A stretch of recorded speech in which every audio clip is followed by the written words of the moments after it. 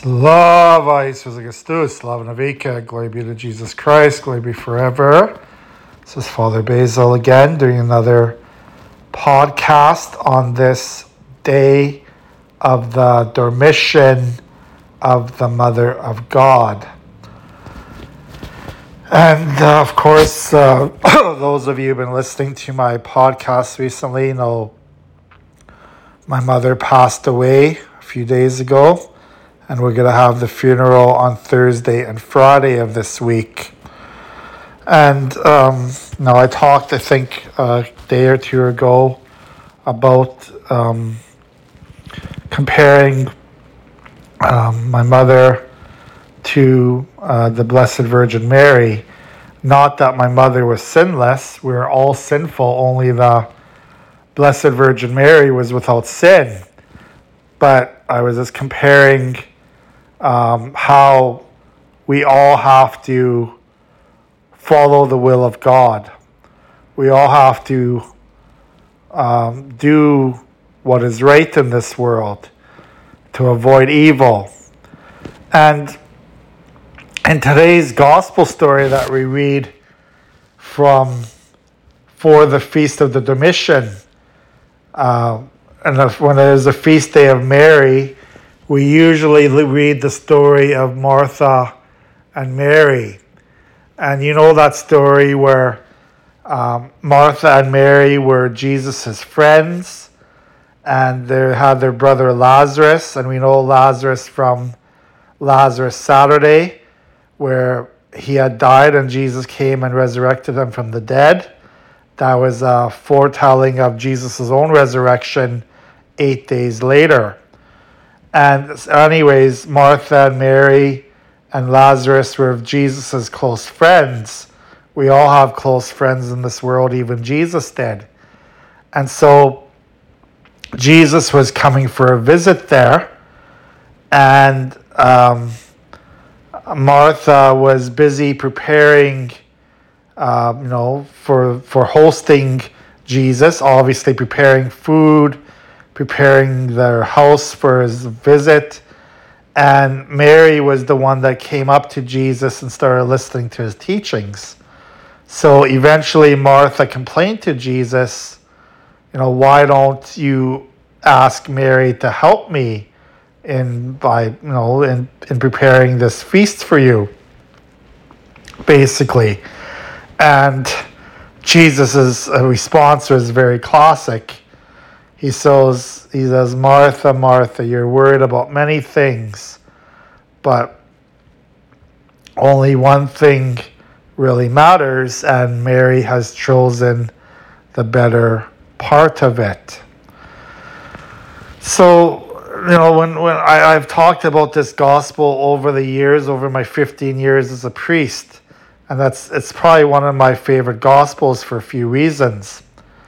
And, we could go many ways with this gospel. Is Jesus really saying that you have to avoid all the work in this world and just drop everything you do and just pray constantly and not get anything done in this world? Well, not exactly. Jesus isn't saying to be lazy. He isn't saying that we shouldn't be doing any work or shouldn't be cleaning our house or preparing food for ourselves. He's not saying that. He knows that is part of our human life. He knows that day-to-day tasks are important in life. Remember, Jesus himself grew up in the household of Mary and Joseph, his earthly parents, and Joseph was a carpenter. So Jesus had learned carpentry skills. So he knows the value of work in this world. Jesus understands that we all have to work in this world, to do tasks, to do, menial jobs, just to get things done. Nothing comes to us easy. So we have to, do yard work. We have to do housework. We have to, do things to make money. He knows this kind of things are need to be done. We need to make food for ourselves. We need to cook for ourselves and do the dishes and do all those things to, have a clean house. So Jesus didn't say that we have to be lazy. He never ever said that. But I think what Jesus is saying is that we have to do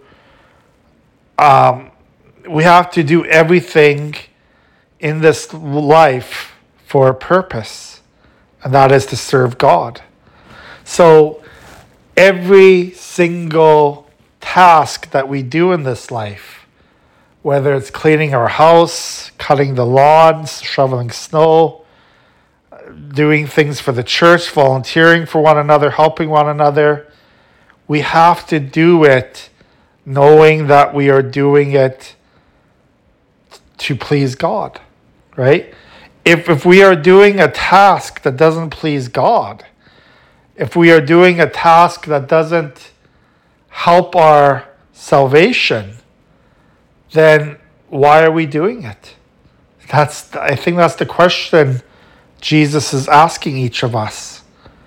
We only have certain hours of the day. We only have 24 hours a day. And it's interesting to know how we use that time in our lives. Obviously, everyone has a different lifestyle. Some people might, in some countries, you might have to work 14 or 15 hours a day to get things done. You're working in developing countries where they have to do the land by themselves, have to grow crops by themselves, do the farm work, raise the cattle, do the cooking. That could easily be 14, 15 hours a day. It has to be done to survive. We in North America have more comforts than those in other countries. We don't necessarily have to work, 14 hours a day. There's the common 8-day work day, but again, there's so much flexibility now. Not everyone works 40 hours a week, or some people might work more. It's really being flexible. But whatever work we do, whatever work we accomplish, we have to remember that we are doing it to grow closer to God. We were doing our work to spiritually help us gain the eternal kingdom of heaven. And this is what Jesus is talking about today.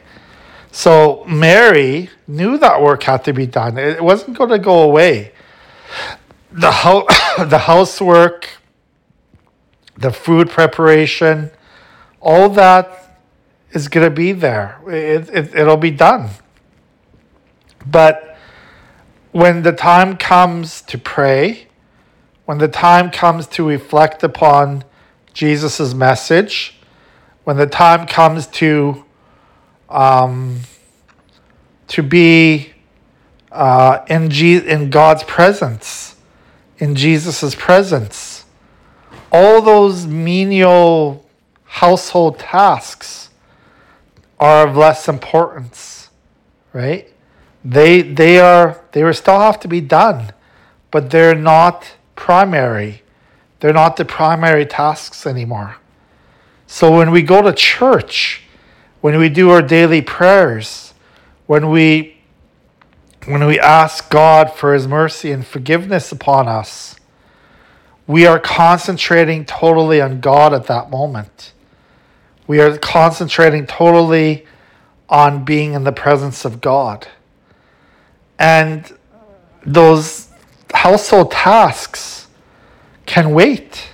Those household tasks are not necessarily as important as our prayer life, as our relationship with Jesus Christ.